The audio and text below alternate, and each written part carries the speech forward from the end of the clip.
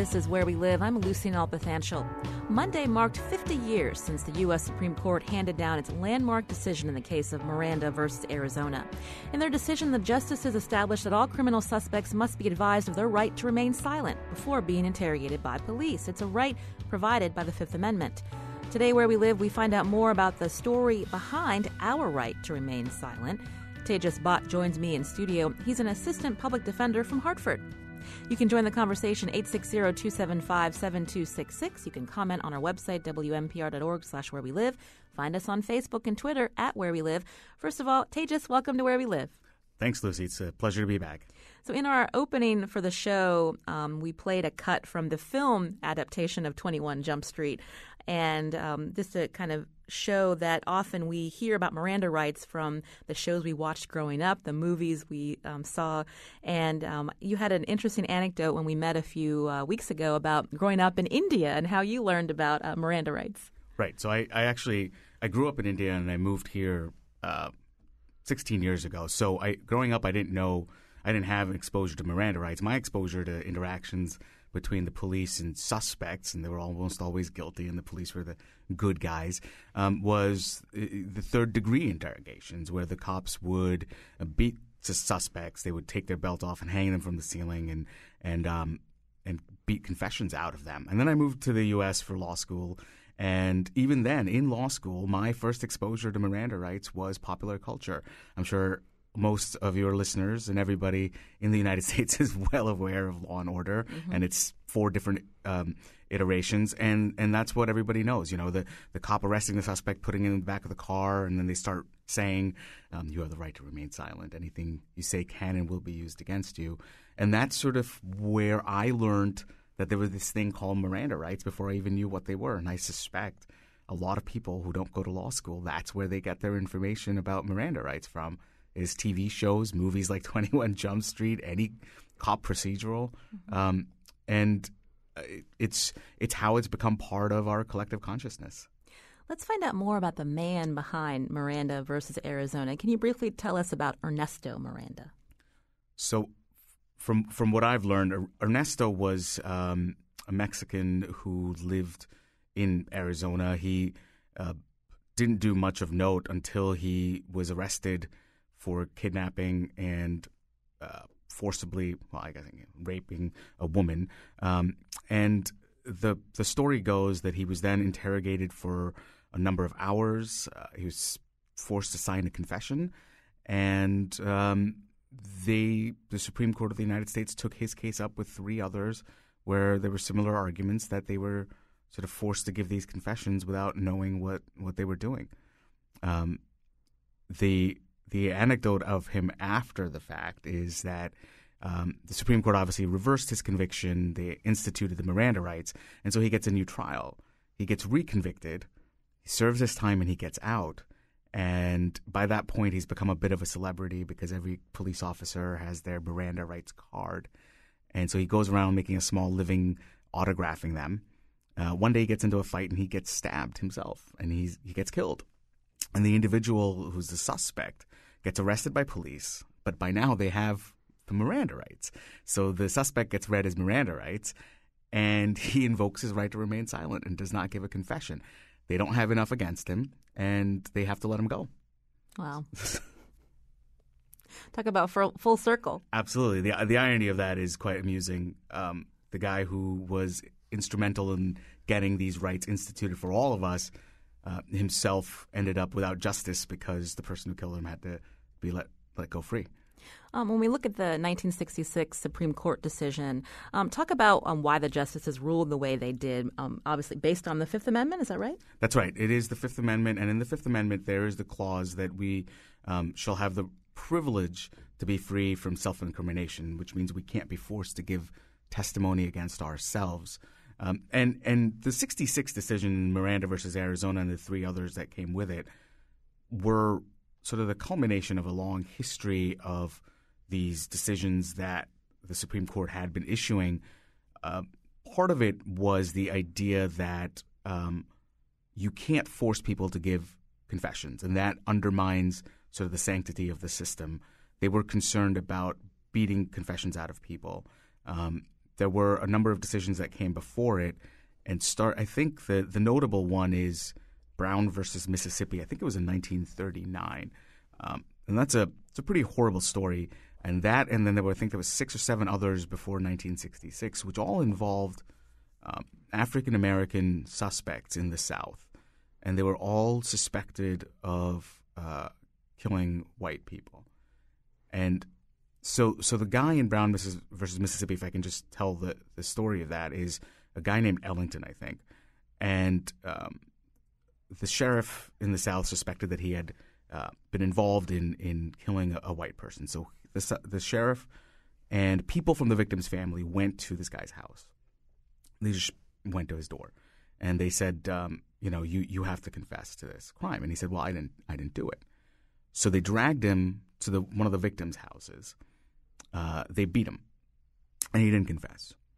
And then they tied him up, and he didn't confess. And then they took him out into a yard, and they hung him from a tree, and they beat him again. And they said, well, you have to confess. And he says, I didn't do it. So they let him down. They give him another chance to confess, and he doesn't. And so this repeats until they keep beating him, and he refuses to confess. Finally, they let him go home. 2 days later, the deputy goes back under the guise of arresting him. On the way to the courthouse, or the station house, which is in Mississippi, they go through Alabama. And he's in another state, takes him out of the car, and relentlessly beats him again and says, I'm not going to let you go until you confess. And so finally, Ellington confesses. He gets arrested. He's actually tried and convicted by a jury in a matter of 2 days after his arrest. That, and then there were 7 other cases between 39 and 66 where there were African-American defendants who were forced to confess by beating or other coercion or torture by white deputies in the South, and the Supreme Court reversed all of those until finally in 1966 they issued this Miranda decision saying not only do you have to give a confession voluntarily, but before police can start asking you questions, they have to tell you what your rights are. And so that's the backdrop to which Miranda came about. So Miranda rights changed police procedure in the U.S. I was reading that obviously civil libertarians viewed this as a victory for individual rights, but you had the critics on the other side saying this undermines the efforts of law enforcement officials. Yeah, there's always that side to it, because what people tend to think, and critics tend to think in a sense, are that it hinders the ability of police to catch the guilty. If you are guilty and the police tell you that anything you say can be used against you and you don't have to speak, then most people will not. I will say, as a public defender, reality is quite different. I have seen a vast number of cases that I've represented where the only thing that people have, the prosecution has evidence of guilt is my client's confession. And that is despite being Mirandized and given their warnings. But I think the idea we have to keep in mind is that these rights apply to all of us. Mm-hmm. And they apply to all of us regardless of whether we're innocent or whether we're guilty. We can't start deciding that the constitutional rights don't apply to some people just because we have determined in advance that they have committed a crime. My advice to everybody is that if the police want to question you about something, don't answer the questions. Get a lawyer. Because even though you think that you have done nothing wrong, you don't know what laws there are out there. You don't know what you might end up getting arrested for. And that's why I think the safeguards exist, not to protect the guilty, but to protect the innocent. And I think it's important for all of us to remember that take a look at all our landmark decisions. They don't come about in the cases of innocent people. Miranda, as I just said, was a rapist and a kidnapper. Gideon versus Wainwright, which established a right to counsel or right to an attorney for all poor people, he was a robber and a pool shark. These are not upstanding citizens. But if we start saying that these rights don't apply to them, then they would never apply to us. This is Where We Live. I'm Lucy Nalpathanchel. In studio with me is Tejas Bhatt, Assistant Public Defender from Hartford. We're looking back at 50 years since the Miranda versus Arizona decision by the U.S. Supreme Court, which gave us Miranda rights. I had just a question for you procedurally. So if someone is arrested and they're not Mirandized, what happens to their case? Right. So that's a great question because that comes up all the time. And I hear this from clients. I got arrested, but they didn't Mirandize me, so they didn't read me my rights, so they got to throw the case out. That's not true.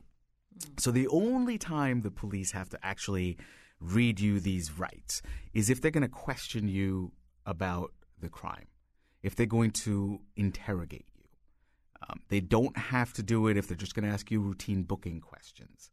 And that's what you see a lot of, frankly, is they arrest somebody, they take them to the police station, they're fingerprinting them or getting their information, and the guy just blurts out and says, well, I did, I didn't do it, or I did it, but I was desperate or something. And then they say, well, I was being interviewed and they didn't read me my rights. Well, no, they weren't questioning you. So if the police aren't questioning you, they don't have to read you your rights. If they are questioning you and they don't read you the rights, then any confession has to be suppressed. And so that's sort of the quirk of this, which a lot of people aren't really aware of. But I get that a lot. So you're an assistant public defender. You represent dozens, if not hundreds of people a year. Talk about a little bit more about, I know you have attorney-client privilege, but in terms of just background, do people understand the Miranda rights and why they're there?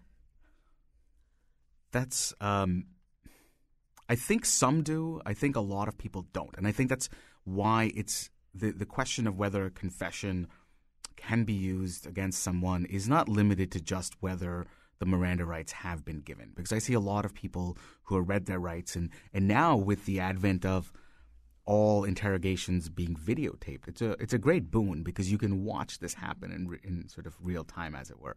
You sit there and you watch them and they read these rights. And you know that it takes longer to read than they're taking on the video. Mm-hmm.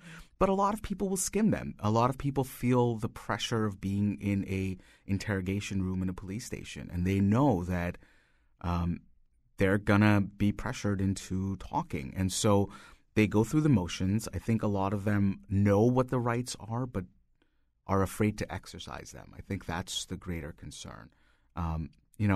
Unless you're completely illiterate, I think people will read them and they'll sort of have this awareness, as we all do, of what the rights are. But I think there's a gap between understanding and having the knowledge and wherewithal to exercise those rights. Because in that environment, it's a very difficult thing to do. You're talking about that environment. So we hear about the stories of people that have, gone to jail for years because of false confessions. Talk about what that interaction is between someone who may be intimidated and, the police are an authority figure and, because of the circumstance, they admit to something they didn't do. I mean, can you talk about how that interchange happens? Right. And so there's a very famous method of interrogations that the police use. It's called the Reed method. It's like a 9-step process. And it's basically psychological torture in a sense. What they do is they don't threaten people anymore. They don't harm them. They do is they pressure them, and they use this method. So you go essentially how it usually happens is when someone is brought in for questioning, the police bring them there, which means that they have no direct means of leaving. They're reliant on the police to leave, or they have to call somebody to come in and get them. Which means, in essence, they're sort of captive. Now, they're told you're free to leave at any time you want. But if you've just taken me to the police station that's 8-10 miles from my home without my car, how am I going anywhere? They're usually windowless, small rooms with a small table, 2 police officers, and the suspect sitting up against the wall. Some questionings will go on for hours, 2 hours, 3 hours, 4. There's some cases where they've gone on for 9 or 12 hours of questioning. You offer, I'm your friend, let me get you some water, I'll get you some food. They use tactics which include outright lies. And that's another thing. Police are allowed to lie to you when they question you. So they will say, we've got DNA. We know it's you. We've got 4 eyewitnesses who put you at the scene. We just want to hear your side of the story. And when you're faced with 12 hours of questioning, you're away from, let's say, your children. You don't know where they are. Your family, they don't know where you are. The police keep telling you, you've done it, we can help you if you just confess. A lot of people will break down. A lot of people will say, okay, this is my way out. My way out of this predicament is to tell them what they want to hear. And if I do it, they'll help me and I'll get to go home again. And the other important thing to remember is that a vast majority or a large percentage of people who end up in our criminal justice system have substance abuse or mental health issues. And they are easier to, and I use the word prey, but not in a nefarious way, but they're easier to manipulate. They're easier to mold and pressure into giving false confessions.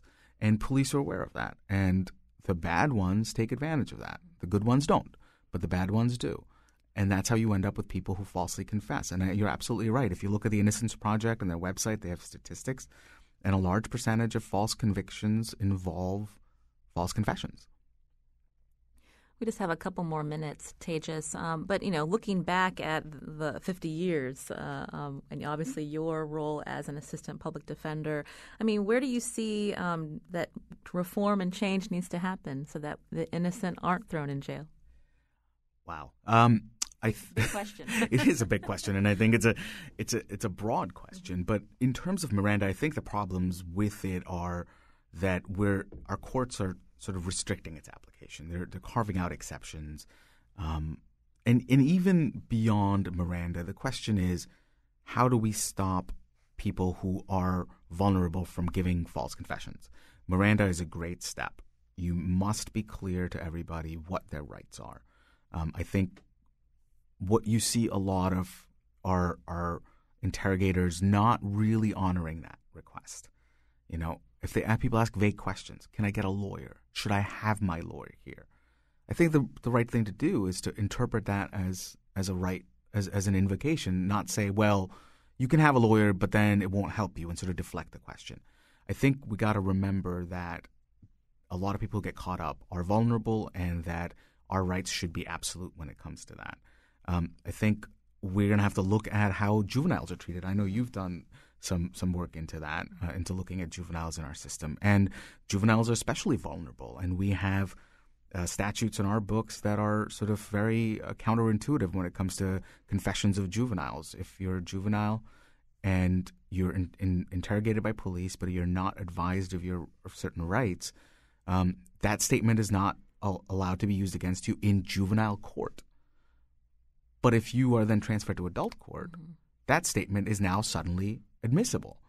And it's backwards. It doesn't make any sense. Our courts and our legislators need to look at that a little closer and say, how are we protecting the 15-year-olds and 16-year-olds from succumbing to the pressures of police interrogations? And can't imagine anyone more vulnerable, 15, 16-year-olds sitting in a police station with a guardian sitting there saying, you better tell them the truth, or, if you don't cooperate with them, you're going to go away for a long time. And that's really not helpful to our youth. So, yeah. I'm speaking with Connecticut Public Defender Tejas Bhatt about the 50th anniversary of Miranda versus Arizona. The landmark Supreme Court case guaranteed the right of an individual to remain silent if arrested. You can read Tejas's blog at criminalopinions.wordpress.com, and also some other interesting reading about the history behind Miranda versus Arizona. We'll tweet that link out on our Twitter at Where We Live. Tejas, thank you so much for coming in. Thank you, Lucy. Coming up, we look at food insecurity in Connecticut and across the country. New data's out. It may surprise you. This is Where We Live. Stand up for your right. Get up, stand up. Stand up for your right. Get up, stand up. Don't give up. This is Where We Live. I'm Lucy Nalpathanchel. We tend to think about the people in our communities who don't have enough to eat around the holidays, but it's a problem that exists year-round. New national data finds that 85% of food-insecure households with children are headed by adults who work, and 1/3 of food-insecure households have annual incomes of at least 2 times the federal poverty level. We'll hear more about the national data later in the hour. We wanted to check in with the Connecticut Food Bank to find out about food insecurity in our state. The food bank provides food to those in need through a network of community-based programs like soup kitchens, food pantries, and shelters. You can join the conversation, 860-275-7266. You can comment on our website, wnpr.org/wherewelive. Find us on Facebook and Twitter at Where We Live. I want to welcome Bernie Boudreau, the CEO of the Connecticut Food Bank, to Where We Live. Thank you. Nice being here. I understand that you're fairly new in the Connecticut job, right? I am new. I just completed my 4th week on the job and really enjoying it very much. Connecticut is a beautiful state. I'm getting to know a lot of the people. It's a great place to be. Great. Well, I wanted to ask you, because of your experience helping those in need, explain the term food insecure, food insecurity. What does it mean to be food insecure? Well, in simple terms, it means not really knowing where your next meal is going to come from and being in that condition from time to time. It is actually a measure that's been developed over the last 25 years. The U.S. Census Bureau does a survey of 65,000 households every year, randomly selected, and basically asks a battery of 13 questions that gets at the problem of really unable to really plan their week-long meals and actually experiencing missing meals. So sometimes there are members of the family that miss meals. That's a smaller percentage, but in Connecticut, 13% of the population is actually food insecure. And, this meaning, it really means people worry about, being able to feed their families and children, worry about whether they're going to get food for supper. And sadly, a lot of people and a lot of families are missing meals. You mentioned 13% of Connecticut residents at some point have been food insecure, so that's about 473,000 people, according to your website? That's a lot of people, almost 500,000 people. How has that percentage changed over the years? A lot of attention, of course, was on the recession. What's happened in the years since? Well, the recession that hit the country propels people who are marginal and lose jobs into food insecure situations. So there is an uptick in food insecurity when the recession happens and when there's high unemployment. But it's pretty much constant with the level of poverty we have in our country. Food insecurity is related to income, low incomes, and poverty. And, what we have seen in the last 3 years from 2012 to 2014, an actual reduction in about 25,000 people in Connecticut. There are fewer. They went from 498 to 472. Mm-hmm. So that's good. But it's only a 5% reduction.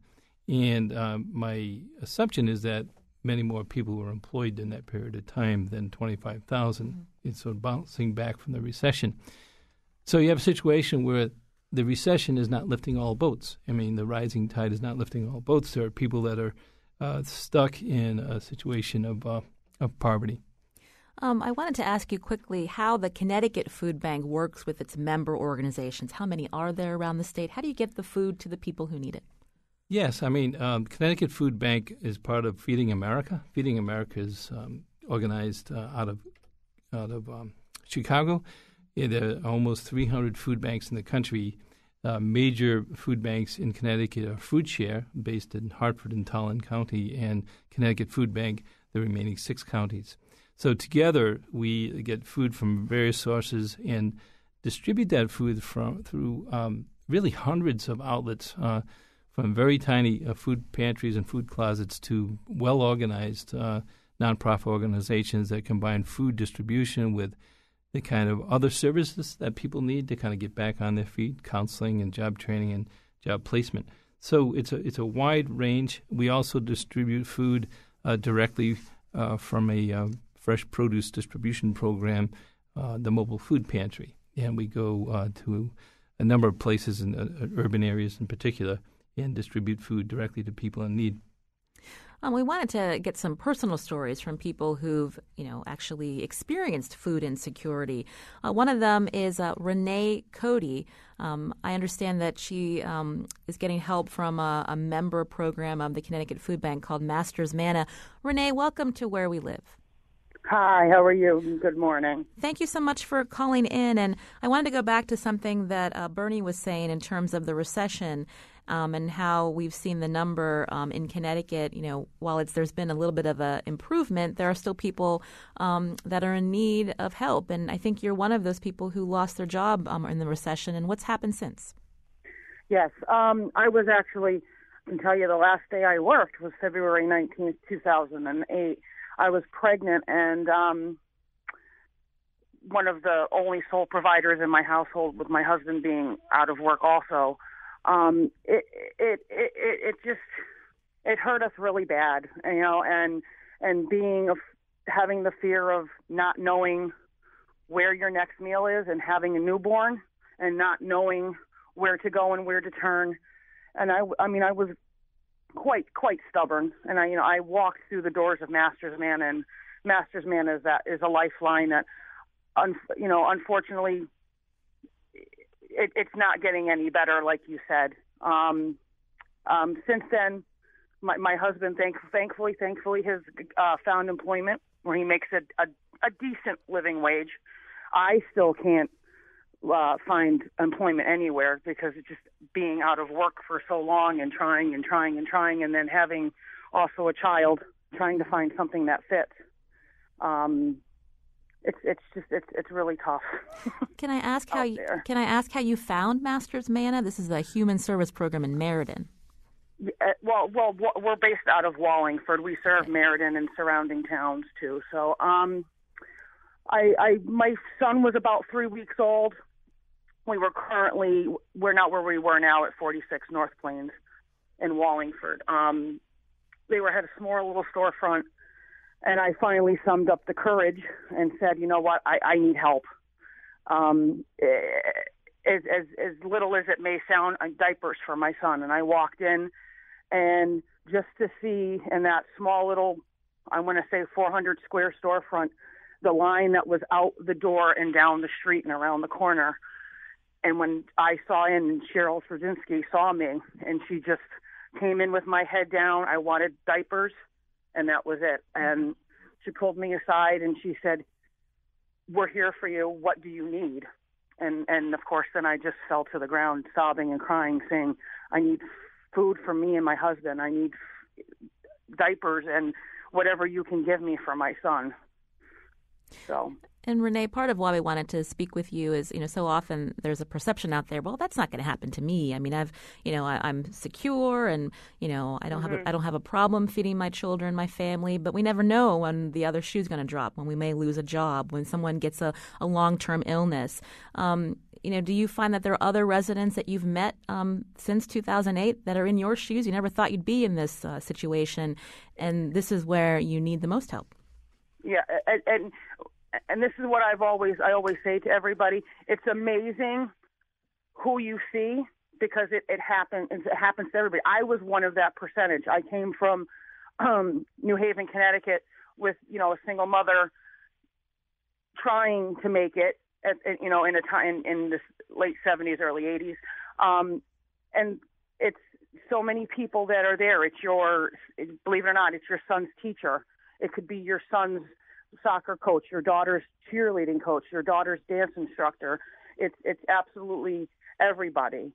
And when I see them, I tell them, I'm in the same boat as you. I just may have a smile on my face, and I have my shoulders back, and it's because of Master's Manna that they gave me the confidence in myself to say, you know what, you need help. Yes, were you one of those that it happened to?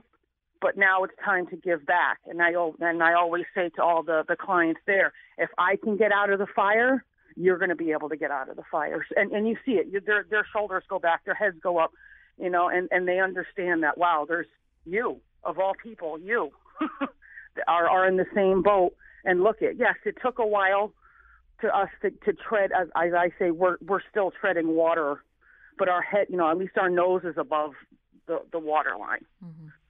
In the studio with me is CEO of the Connecticut Food Bank, Bernie Boudreau. So we're hearing Renee's story, Bernie. Can you talk a little bit more about the people in Connecticut that need help like Renee? Again, there's a perception out there. Well, there's people that are affected by this. It's not me. It's not my neighbor. It's not somebody at school that my child goes to school with. But who are the people that are struggling? Renee, thank you so much for sharing your story. I mean, you represent the 60% of the people that are served by this network who have someone in the family who's working. And that's the discouraging part, that when you do find a job, often the job does not pay enough to kind of meet your expenses. So you're still food insecure. In fact, 45% of the people that we serve through our network of food pantries like Master's Manna are not eligible for any other government kind of support. They're not eligible for SNAP or food stamps. They're not eligible for public assistance because their incomes are just above. But, of course, their incomes are not enough to kind of make sure there's enough food on the table. One of the first places I visited was Masters Manor, and, Renee's among a whole group of people who are helped by that place, but she turns and helps the others. She volunteers there. She's like she said, she brings people along and say, there's no shame in what's going on here. A lot of people are in this boat, and we're here to support you. And I've seen different places do some incredible work just in the 4 weeks I've been here. Treating people with dignity and respect is so important because everybody's got a story, and they're not all the same. Some people are not able to work, but most are looking for a chance to get out of their bind, and food is essential for that process. And increasingly, we're trying to get highly nutritious food, fresh produce, and the food industry has been very generous in that respect. But again, thank you, Renee, for being telling the story that so many people can relate to out there. And if you're hearing this story and you're being stubborn and denying yourself the help or your family the help, please don't. There are many helping agencies out there, and they will treat you well and help you get back on your feet. Bernie, you said something earlier that a lot of people who need help are unable to work, but my understanding is when we talk about SNAP, isn't that a requirement that they have to have a job or trying to find work to get those benefits? Isn't that a problem with the way the program is set up? Yeah, there's been an increasing trend in state policies around food assistance. I'm not familiar with Connecticut's policy requiring work or public service. But that really that makes it doubly difficult. If you're requiring people to put in public service for getting a benefit, then you're taking them away from their ability to get that job they need or job training to get a job. So it's a kind of it doesn't make sense to me. I don't think it's necessary, and I think it's saying you owe society something, to have to do that. And everybody wants to pull their own weight. Very few people are taking advantage of a system that's trying to help out. People don't like standing in lines. It's not a pleasant experience. And there are lines that form in the coldest of days in the winter. This is Where We Live. I'm Lucy Nalpathanchel. We're talking about food insecurity in Connecticut. Later we're going to find out what's happening nationwide. If you'd like to join the conversation, give us a call. Have you experienced food insecurity? That means not having trouble finding food to put on your family's table. Do you work with those who have experienced this issue? 860-275-7266. Find us on Facebook or Twitter at Where We Live. I want to take a call now from Marshall in Hartford. Marshall, you're on Where We Live. Hi, good morning. Thank you for taking my call. I just want to briefly share an observation with you and the listeners. When I was out of work for a while, I was going through the food share in the Hartford area, and they would have them in different locations on different days.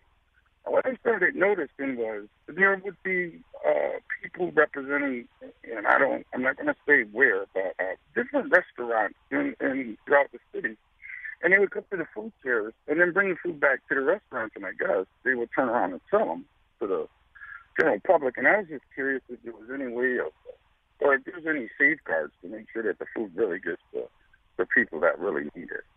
All right, thank you. Thank you, Marshall, for your call. A good question. Bernie, can you answer that?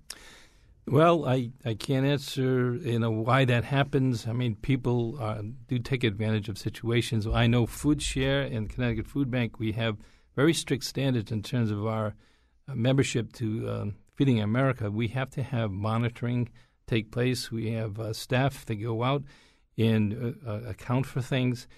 So we're assured that in the vast majority of every pound that goes out, our food banks gets to people in need. But there's always the possibility that someone can beat the system. And so we're sorry about that, and we don't want to spend more dollars to try to get to the 1% that may be taking advantage. Mm-hmm. I think we just have to factor that in, that some some small percentage is not going to get to where it needs. We're going to focus on moving the food further and faster to those who do need the food. Renee, I wanted to go back to you. Renee Cody, a client of Masters Manna, a human service program in Meriden. She's been good enough to share her personal story about, reaching a point in her life after losing a job. Her husband also struggling now that he's working. That's a great thing. But, at some point you needed help, and you were able to find that through Masters Manna.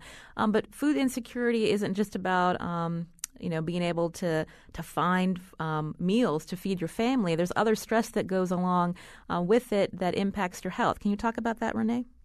Yes. While all this was going on, raising my son and also struggling looking for work during the recession, and everything else, worrying about house bills and everything that goes along with it, we ended up being evicted twice, almost. And because of all the stress at 33, I had a heart attack from the stress of just wondering where am I going to get money for the lights, and where am I going to money for the rent, and where are we going to live, and just being in that limbo of you qualify for this, but you don't qualify for that because you make maybe $5 too much, and it really, really weighed on me. And then I ended up having a heart attack and being in Hartford Hospital because of the stress and the load of trying to say, okay, house or food. And you really shouldn't ever have to come to that situation, house or food. Any reflection on programs? I know we were talking about SNAP, which is the Federal Supplemental Nutrition Assistance Program, Renee, but any programs in the state that are helping you, or now that we are hearing about budget cuts across the board, programs that are impacted here in Connecticut? And that was one thing after I had rested from and healed from having my heart attack. I said, you know what, I have to be proactive, and I have to go find these programs. There's the energy assistance that was at New Opportunities in Meriden. They will set up, you get money, a stipend amount of money towards your back bill, and it keeps the lights on, so we qualified for that. And then it was, there's so many programs out there that, and the shame is with these budget cuts, they're drying up and or disappearing. And these are ones that I see on a daily basis with everybody that comes walking in. They're like, well, where can I go? I need oil for hot water, because you still need oil, even though you heat with it, you still need to have hot water. Mm-hmm. And so, and to be able to, I have that information and be able to say, possibly go down to New Opportunities, hand them, the phone number and say, and here's the address, and say, and just go down and see what happens. But with the money that's drying up, the award amounts are getting smaller and smaller, which then you're taking from your food budget, and you're taking from your rent and all these other things that are necessities for you to live. Well, I really... Go ahead. Oh, I'm sorry, Renee. We're almost out of time for this segment, but I really appreciate you sharing your story with us here on Where We Live. Again, Renee Cody, a client of Masters Manna, a human service program in Meriden. We're going to talk more about the programs that exist out there, and we're going to take a nationwide look at food insecurity. This is Where We Live.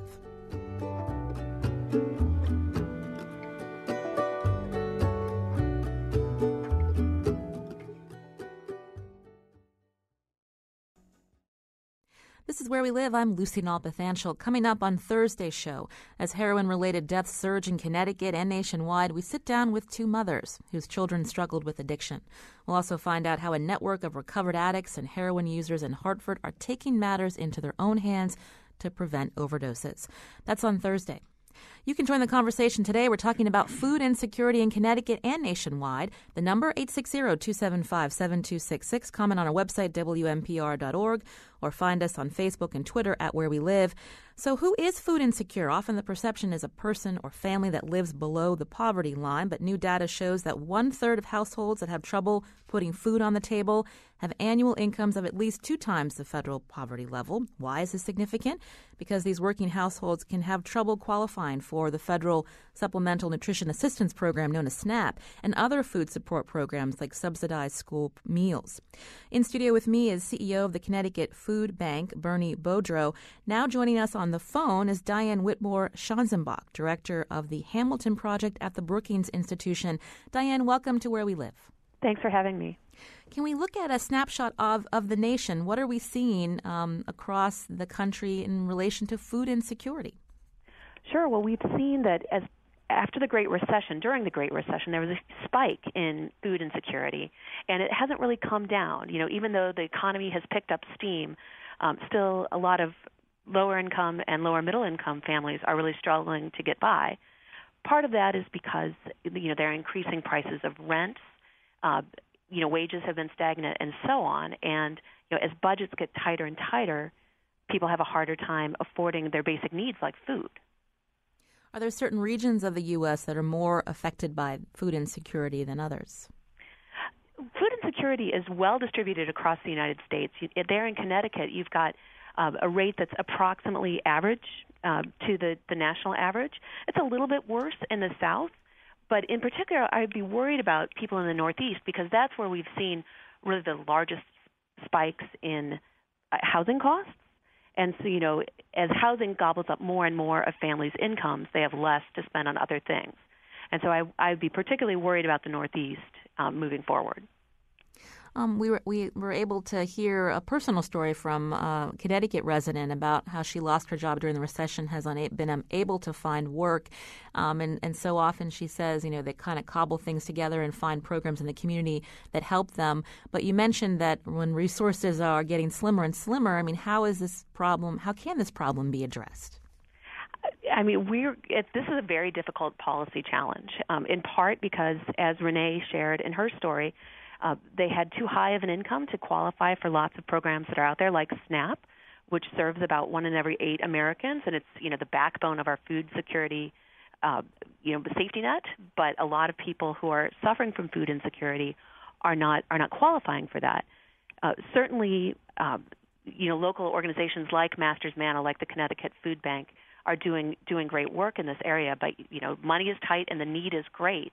And we really do need to be stepping up with public policies to help these families that are being left out of the safety net today.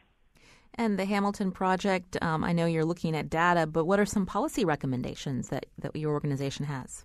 Well, so one thing that I think is in dire need of happening is increasing access to food over the summertime for children. So I think now is a perfect time to be talking about food insecurity because during the summer months when children don't have access to school meals, rates of food insecurity spike. And I imagine that they see that at the food banks in Connecticut as well. Something that has been proposed, and I think it's prime time to do this, is to provide extra benefits to families when they lose those school meals during the summertime. So that would be my number one recommendation. I wanted to turn to Bernie Boudreau, CEO of the Connecticut Food Bank. Did you want to react to what Diane is saying? No, I think, Diane, you're saying all the, everything that's very true. And I think kind of the rhinoceros in the living room, if you want to call it that, is, low wages and poverty really drives hunger. And, while we can have a robust system of getting donated food and purchase food and take advantage of the government nutrition programs, if work has to pay more. And that has to be challenged nationally. It's not unique to Connecticut that, the ability for people to kind of work full time and live has gotten more difficult over time. Wages have not inflated. And if we want to seriously drop the hunger percentage and make sure that experiencing hunger or food insecurity is a temporary thing while people can get back on their feet, the getting back on your feet is being able to earn enough income to be able to not be dependent on the system. And I think let's not lose sight of that. It's really an important public policy issue that quite often people don't like to talk about. This is Where We Live. I'm Lucy Nalpathanchel. We're talking about food insecurity in our country. I wanted to read a tweet that we received from a listener who writes, "Cooking from scratch is a money pit. Boxed foods are cheaper for most people. I'm afraid it's contributing to obesity." Diane, so we do know that there's an obesity epidemic in this country as well. So how do we make sure that people have enough to eat and it's not just the cheap, overprocessed food? Sure. Just for context, SNAP benefits are about $4.50 per person per day. So if you think about what it would take to make ends meet to feed your family on a budget like that, it's kind of it'll give you pause, right? Nobody can do that very easily. And so just like the tweeter suggested, that means that people rely on low-cost forms of food consumption. One thing that the Hamilton Project just proposed last month was we think that especially because more people are working and combining work with SNAP receipts, that it's high time to increase the value of SNAP benefits. Our estimates suggest that a 20% increase in SNAP benefits would really make a difference and would improve the quality of what people eat. This basically comes down to economics, that when people have more money to spend, they don't need to rely on those high-density, cheap calories, and that they're more likely to eat fruits and vegetables and the foods that we know that are good for them. And what you were talking about, Diane, is that what's called modernizing SNAP benefits? That's exactly right. We had an event last month where we released a policy proposal about ways to improve the SNAP program called Modernizing SNAP Benefits. I thought I read earlier this year that there are issues with the people that will become eligible for SNAP due to, I think, a 3-month limit for people who are unemployed. If they're unable to find work, they can't then get SNAP benefits. Do you know anything about that? Yes, that's right. So we have strict time limits on adults who don't have any children in the household. So they're working age adults, they're not disabled. And these are very, very low-income individuals. They don't really have access to other safety net benefits. They're getting, on average, very modest amounts of SNAP benefits. If you were relying only on SNAP benefits, your consumption level would be about 20% of the poverty line. So these are very, very meager benefits. Nonetheless, now that the economy has, the unemployment rate has dropped, they've reinstituted time limits and said to those single adults without children, if you don't find a job within 3 months, even if you're looking for a job, even if there are no jobs to be had, but you're looking for a job, you still are time limited off of SNAP within 3 months. So we think that this is going to cause great hardship to a lot of individuals. Well, Diane Whitmore-Schanzenbach, director of the Hamilton Project at the Brookings Institution, we're almost out of time. I do want to thank you for calling in and giving us your perspective. We're going to have a link to the work that the Hamilton Project does on our website, WNPR.org/wherewelive. I wanted to turn to Bernie Boudreau, again, CEO of the Connecticut Food Bank. We just have 2 minutes, Bernie. If people wanted to find out more information about how they can be helped or how their communities could help people in need, where do they go? Well, you can go to our website, the Connecticut Food Bank's website, or go to FoodShare's website. FoodShare serves Tolland County and Hartford County, and Connecticut Food Bank serves the rest of the state.